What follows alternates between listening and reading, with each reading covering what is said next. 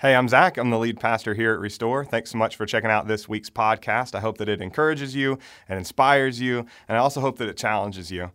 And I want you to know that we are in our year in the greatest commandment, looking at this great commandment from Jesus to love God and to love people. And so I hope more than anything that this encourages you to love God and to love the people around you in a more holistic way.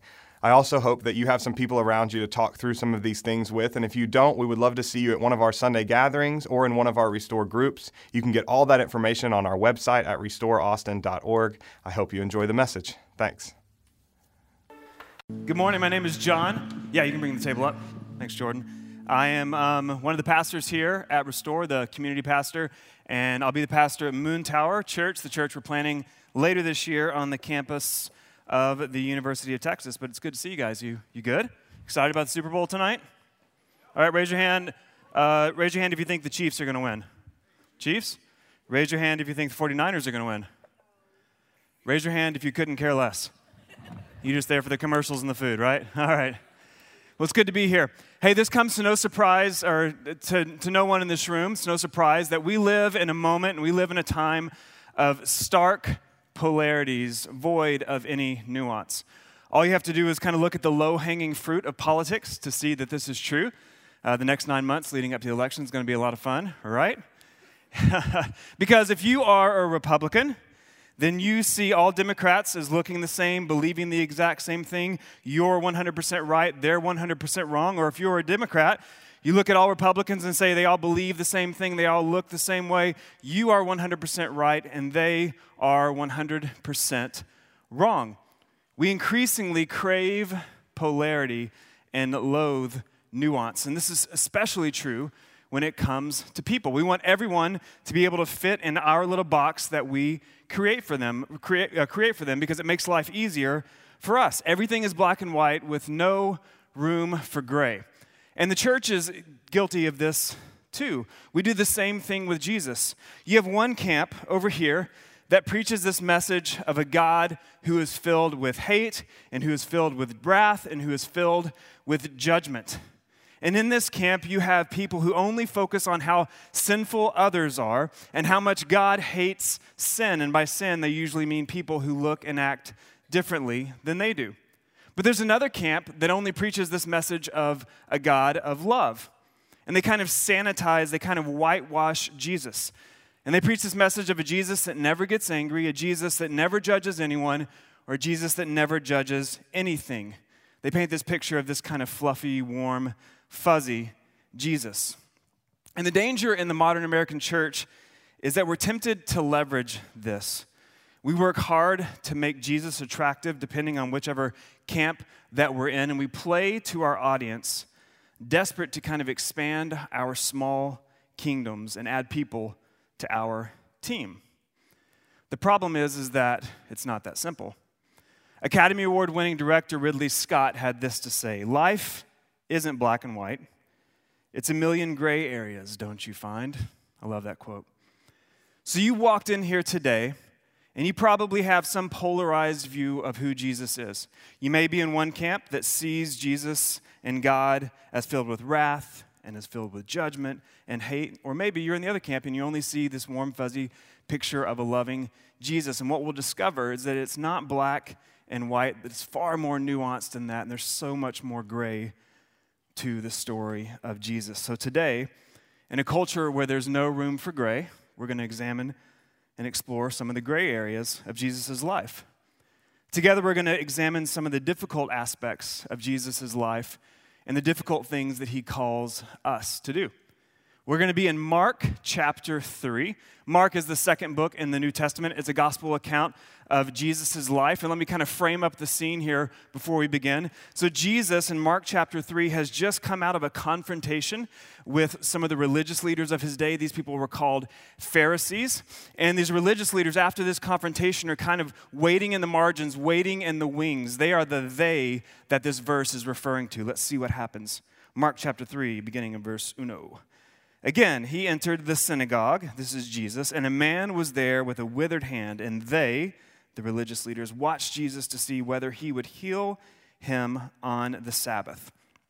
Let's pause there. The Sabbath command comes up over and over again in the Torah.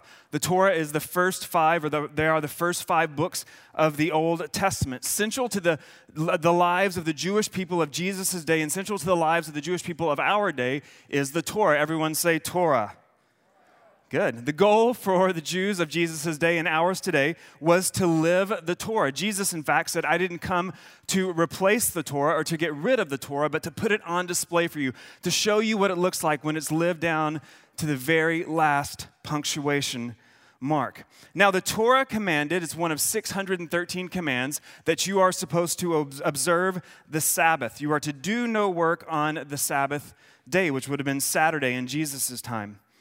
But this raised all kinds of questions because the rabbis of Jesus' day had different translations of the Torah. And one rabbi might say that this is work and this is not work. And there might be another rabbi that says, no, this is work and this is not work. Another rabbi, or each rabbi, had a set of particular rules that they called their yoke. And this yoke was an image you can see here on the screen, or it was a metaphor used in Jesus' day and all throughout Scripture. This yoke would be this wooden device that would harness cattle or oxen together so that they could be harnessed and directed in a similar direction to plow a field or whatever. So a rabbi's yoke would kind of harness his students, his followers, teachers, or his followers together to follow after his teaching wherever that would lead him. So every rabbi had a yoke, and to follow a rabbi meant that you followed their yoke, this list of what you could and what you couldn't do, this list of how they interpreted the Torah. The problem was the yokes of many of these rabbis were founded in their personal preference and not necessarily what the Scripture had to say. And what they found is that these laws, their interpretations often contradicted one another. And this is what we see here in Mark chapter 3. Because we have this law to observe the Sabbath in Jesus' day that was birthed out of the Torah, there was also this command in the Torah that said you were supposed to preserve and to protect life wherever necessary. So you're supposed to preserve and protect life, but you're also commanded not to work on the Sabbath. And in this moment, these two things are at odds. So the rabbis would use this hypothetical situation to kind of wrestle through this question. They would ask this question: what do you do when your donkey falls into a hole on the Sabbath? A question many of us have faced in this room, I imagine. What do you do when your donkey falls into a hole on the Sabbath? Because depending on which rabbi you followed, you may have a different answer than the person next to you. Because you're commanded to preserve and to save life, but if you were to reach into the hole and pull the donkey out of the hole, you're doing work on the Sabbath. So these things are at odds. What happens when two commands are in the same place at the same time? The Jewish leaders of Jesus' day said that what you had to do, depending on your yoke, how you interpreted the Old Testament, the Torah, you had to pick which command was weightier and which was lighter. So do you break the Sabbath to fulfill this command to preserve life, or do you do the opposite? This is what we call ethics today. What do you do when two things seem to contradict each other? Some rabbis would say you don't save life, you always observe the Sabbath. Other rabbis would have a yoke that said, no, you always save life, even if it means breaking the Sabbath. And this is the discussion that Jesus wades into at the beginning of Mark chapter 3. It's one of the 8 great debates of Jesus' day, and it's an incredibly controversial issue. Verse 2, and they watched Jesus to see whether he would heal him on the Sabbath so that they might accuse him. What will Jesus do? Because if he heals this man, he's breaking the Sabbath, but if he doesn't heal this man, then he's not protecting and saving life. Verse 3, and he said to the man with the withered hand, come here. Tells this man to stand up and come to the front and center. Is Jesus looking for a row here? Is he creating a bit of controversy here? Absolutely he is. And listen to what he says in verse 4. And he said to them, is it lawful on the Sabbath to do good or to do harm, to save life or to kill? Jesus puts this man front and center, and he says, pick your side. Pick your side. He places flesh and blood in front of them to expose the sickness of their yokes. And their hearts are exposed for what they are. They hate it, and they were mad. The next verse says this, but they were, what's it say? Silent. They're silent. They're angry. They have this little kingdom, these little systems they're trying to protect, and Jesus has them in a corner here in this moment, and they won't admit it. They're so hard-hearted, so opposed to Jesus and what he was doing that they won't answer the most basic question, which is better, to heal or not to heal? Verse 5, and he looked around at them with anger. Jesus is angry. Today, I want to talk about a Jesus who gets angry. Now, for some of us, we may have a flannel graph image of Jesus in our mind with Clairol and his blonde flowing hair and holding a little lamb with no dirt on his white bathrobe. We're talking about the other Jesus today. We're talking about the real Jesus, a Jesus who gets angry. This word anger that's translated here out of the Greek is the Greek word orge. Say orge. Orge. That was somewhat enthusiastic. I'll give you that. Orge. I think it may be where we get the word ogre from. Maybe not. I just made it up. It sounds good. We'll go with it, okay? Orge. And when Aristotle was looking at the etymology behind this word, he said orge is the combination of desire mixed with grief. Desire mixed with grief. And here we see with Jesus that he so desperately wants them to get it, but they don't, and his heart is grieved by the hardness of their hearts. This is you're breaking my heart kind of anger. It's also in the aorist tense, which I know you find really exciting, as do I. But it's important for us to understand. It's crucial to understand what Jesus is talking about here. This is not the kind of anger that's boiling and simmering and just kind of sits below the surface that Jesus carries with him from place to place, that's incited by very small, petty, and selfish things. This is an anger that comes on in a moment. Jesus acts on it, and then it passes, and he moves along. Jesus sees this scene, he sees this injustice, he sees this oppressive system, and he responds with anger. I want to talk about Jesus, and I want to talk about a God who gets angry. Keep your place in Mark, and let's flip to the left in our Bible, go to the Old Testament, and we're going to go to the prophet Amos, Amos chapter 5. In Amos chapter 5, and throughout the Old Testament, and throughout Scripture, we find a divine anger, and I want to take a moment to reflect on this. Often in trying to articulate a God of love, we leave out a God of anger and a God of judgment. And I want to present a simple idea to us this morning. If we have a God of love, we're going to have a God that gets angry, and I want to show you why. Amos chapter 5, verse 21. God is speaking through Amos to the nation of Israel, Amos, who is his prophet. And in chapter 5, who is he speaking to? He's speaking to the religious people of Amos's day, the people that claim to be followers of God. And he's talking to them about their rituals and about their church services and about their ceremonies. And listen to what God says. I despise your feasts, and I take no delight in your solemn assemblies. Even though you offer me your burnt offerings and grain offerings, I will not accept them.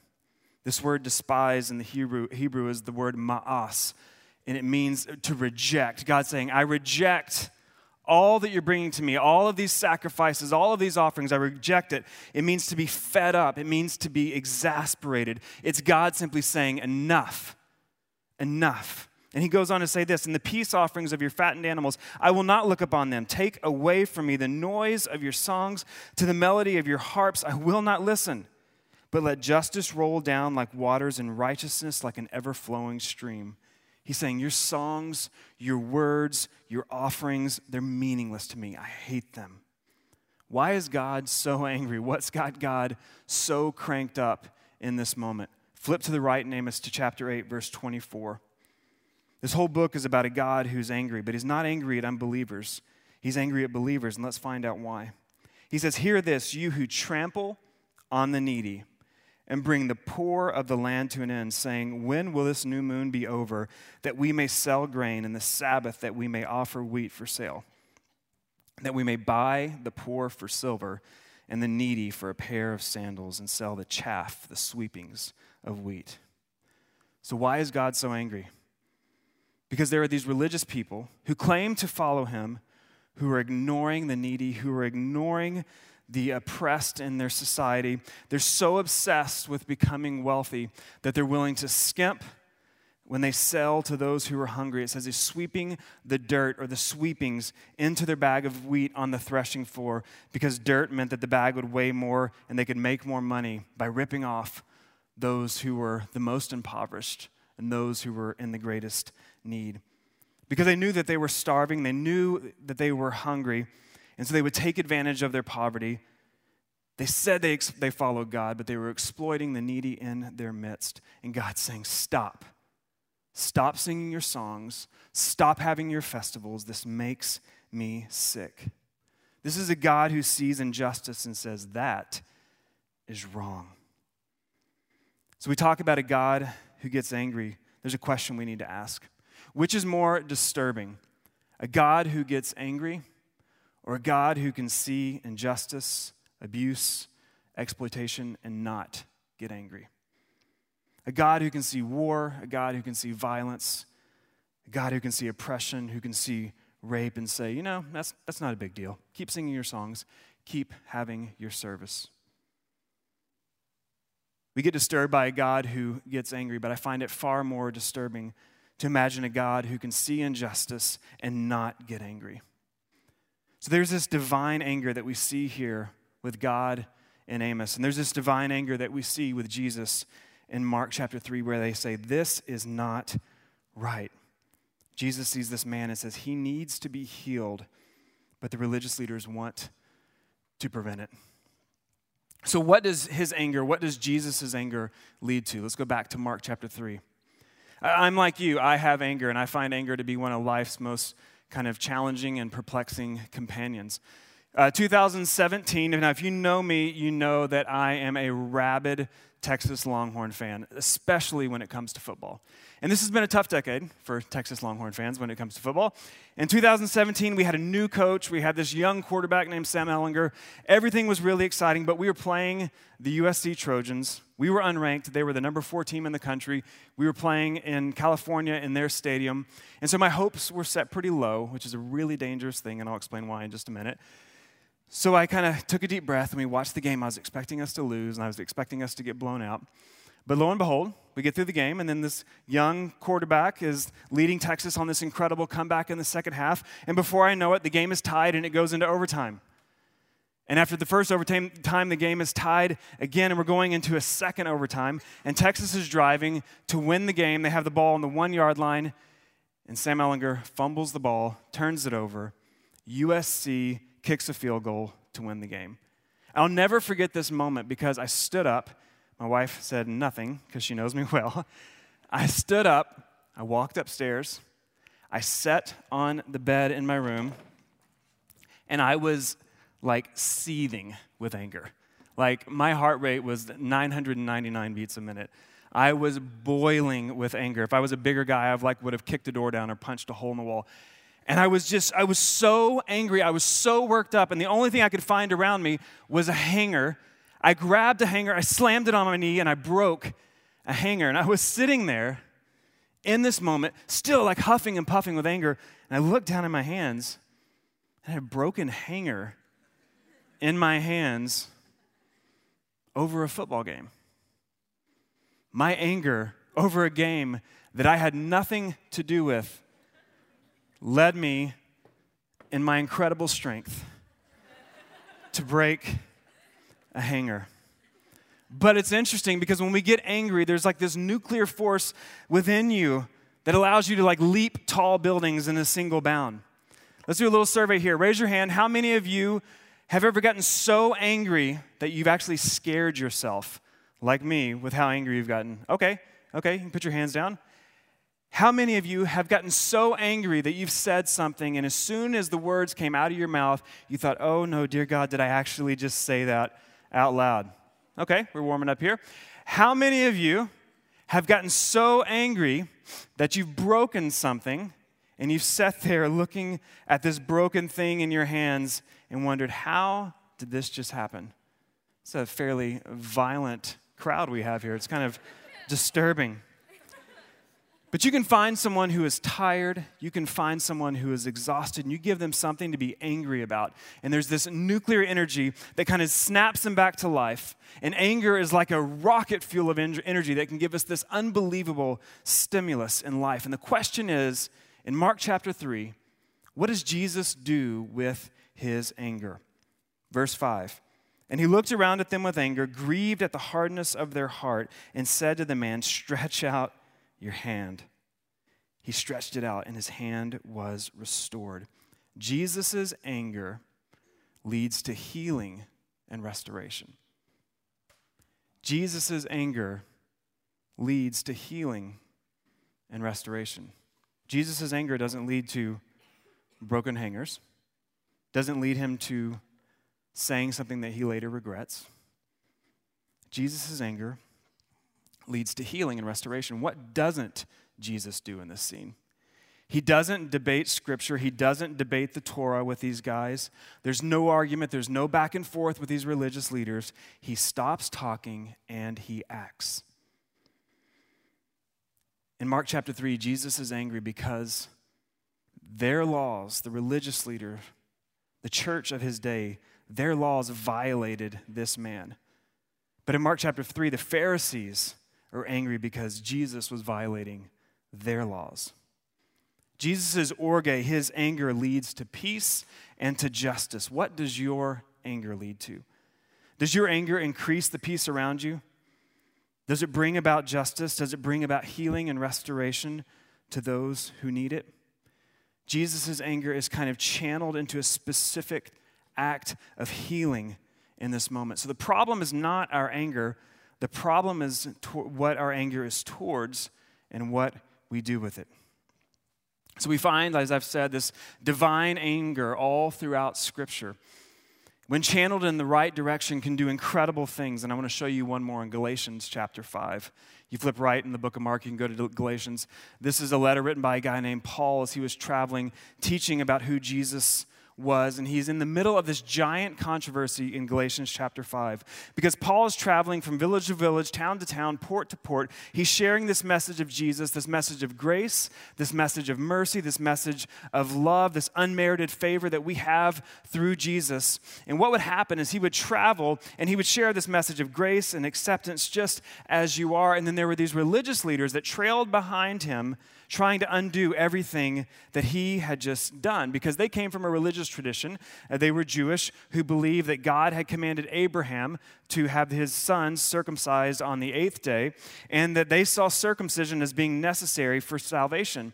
And they were undoing Paul's message. And they would go behind him and they'd say, oh, no, I know Paul said that, but that's not really how it works. You need to do all the Jewish stuff in order to be Christian. So they're going after Paul, and there are these 40-year-old men in these villages, and they would say, oh, you want to believe in Jesus? Let me ask you a little question. Have you been circumcised? No. All right, we're going to have to see you at the clinic next Tuesday. We have a little procedure we want to perform on you here. And this is this giant controversy that Paul's stepping into, and Paul is furious. He is furious, and he has incredible anger toward what these people are doing, because they're saying that Jesus is not enough, that you have to do this, this, this, and this in order to be acceptable. And all throughout Galatians 5, Paul's kind of working up a head of steam, and it makes its way and kind of reaches its culmination in chapter 5, verse 12. He says, I wish those who unsettle you, these agitators, would emasculate themselves. Whoa, easy there, big shooter. Wow.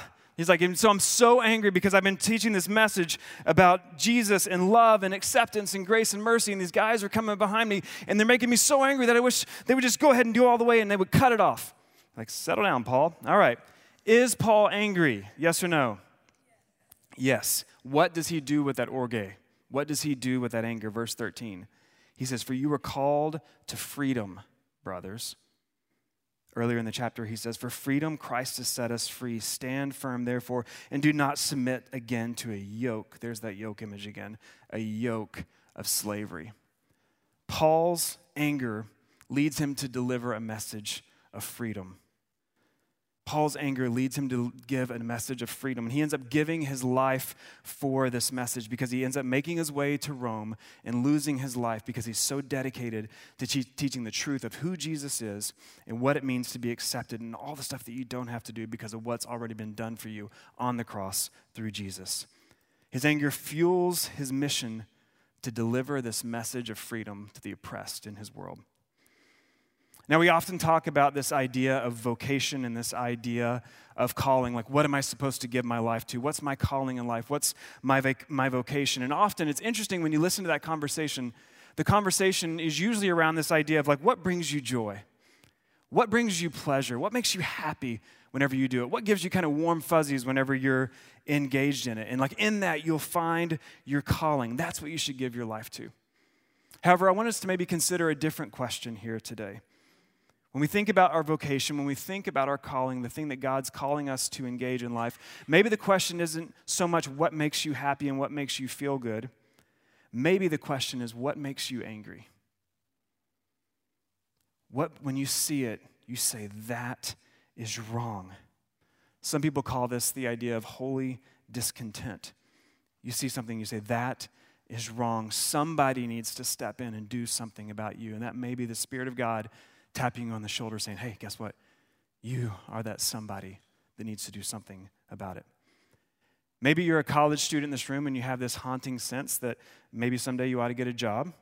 And you have the choice of, am I going to settle into the rat race or am I going to make a difference? And you may ask yourself the question, well, what do I love? What makes me happy? What makes me feel good? Maybe you should ask, what makes you angry? What makes you think someone needs to fix that? Maybe our calling and our vocation is not in what makes us feel good, but in what makes us angry. And I want to do a little experiment around this idea, and I want to look at some stats together this morning, and let's see what reading these stats kind of does to our hearts and to our soul. Number one, 2.4 billion people in the world, about 1/3 of the population, lack basic sanitation facilities. I've been in third world countries where you have to step over raw sewage that pours through the street to get into someone's house. Does that make you angry? Are you okay with that? Next slide. Over 1 billion children out of 1.9 billion live in poverty, more than 1 out of 2. And this kind of poverty is not just like they don't have the latest iPhone or the biggest television. This is like could potentially die soon kind of poverty. Next slide. More than 800 million people around the world go to bed hungry every day. 300 million are children. This isn't like haven't had 3 square meals. This is like haven't eaten at all that day. How does that make you feel? Next slide. Every 3.6 seconds, someone dies of hunger, and the large majority are children under the age of 5. 1, 2, 3. 1, 2, 3. Next slide. A woman in North America has a 1 in 3,700 chance of dying giving birth. A woman in sub-Saharan Africa has a 1 in 16 chance of dying giving birth. Are we okay with that? Next slide.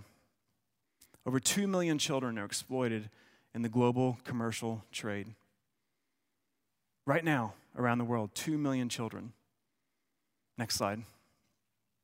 Human trafficking generates over $150 billion a year. There are people who are wealthy and who are living a life of luxury, trafficking children, young women around the world.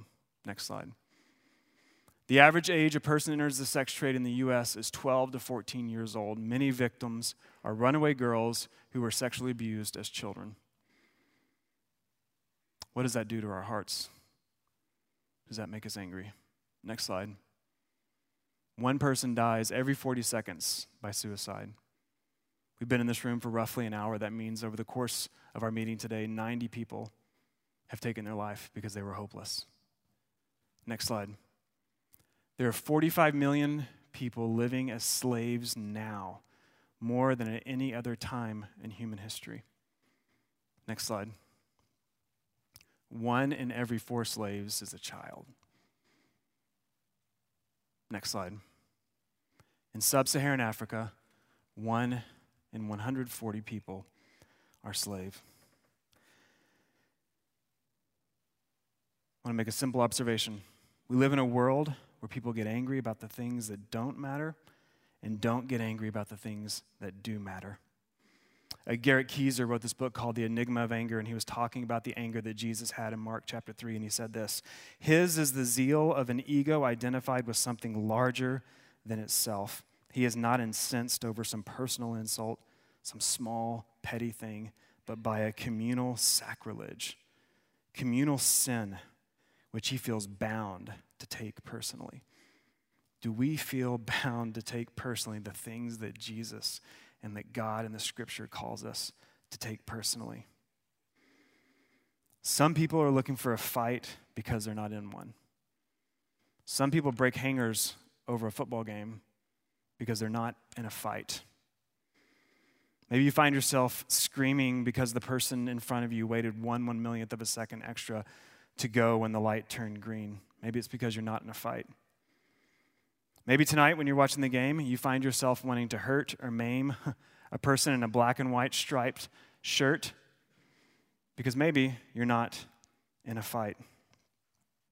It's hard to get off the phone with someone who says they're at the verge of taking their life and they need you to give a reason for why they should live. It's hard to get off the phone with someone like that and get angry about insignificant, petty things.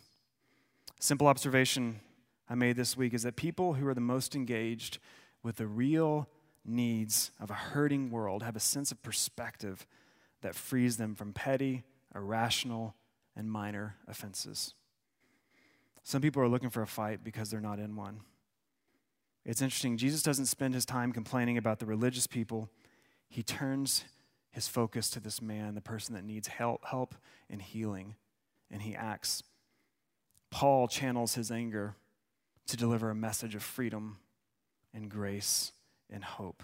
Are you looking for a fight because you're not in one? Let's pray. God, I pray that you would give us a fight. God, I pray that you would highlight in our hearts those areas that have turned cold to the injustices around the world, in our neighborhoods and globally. God, I pray that we would not push those feelings of anger away, God, but that we would really dig into them and say, is this something that I can do something about? Father, compel us to act, compel us to move. God, may it begin today. In your name we pray. Amen. So we don't want to leave you here today with just that message. Just say, well, okay, I'm supposed to get angry. What am I supposed to do with that? Where do I start? So we have a really small, simple way for you to start. Maybe your heart was stirred when you saw some of the statistics about poverty and about the lack of clean water and all of those things that were just so heart-wrenching to consider. And we have this opportunity through the Matthew 25 challenge to take a small step to identify with the needs around the world and to act. Watch this video.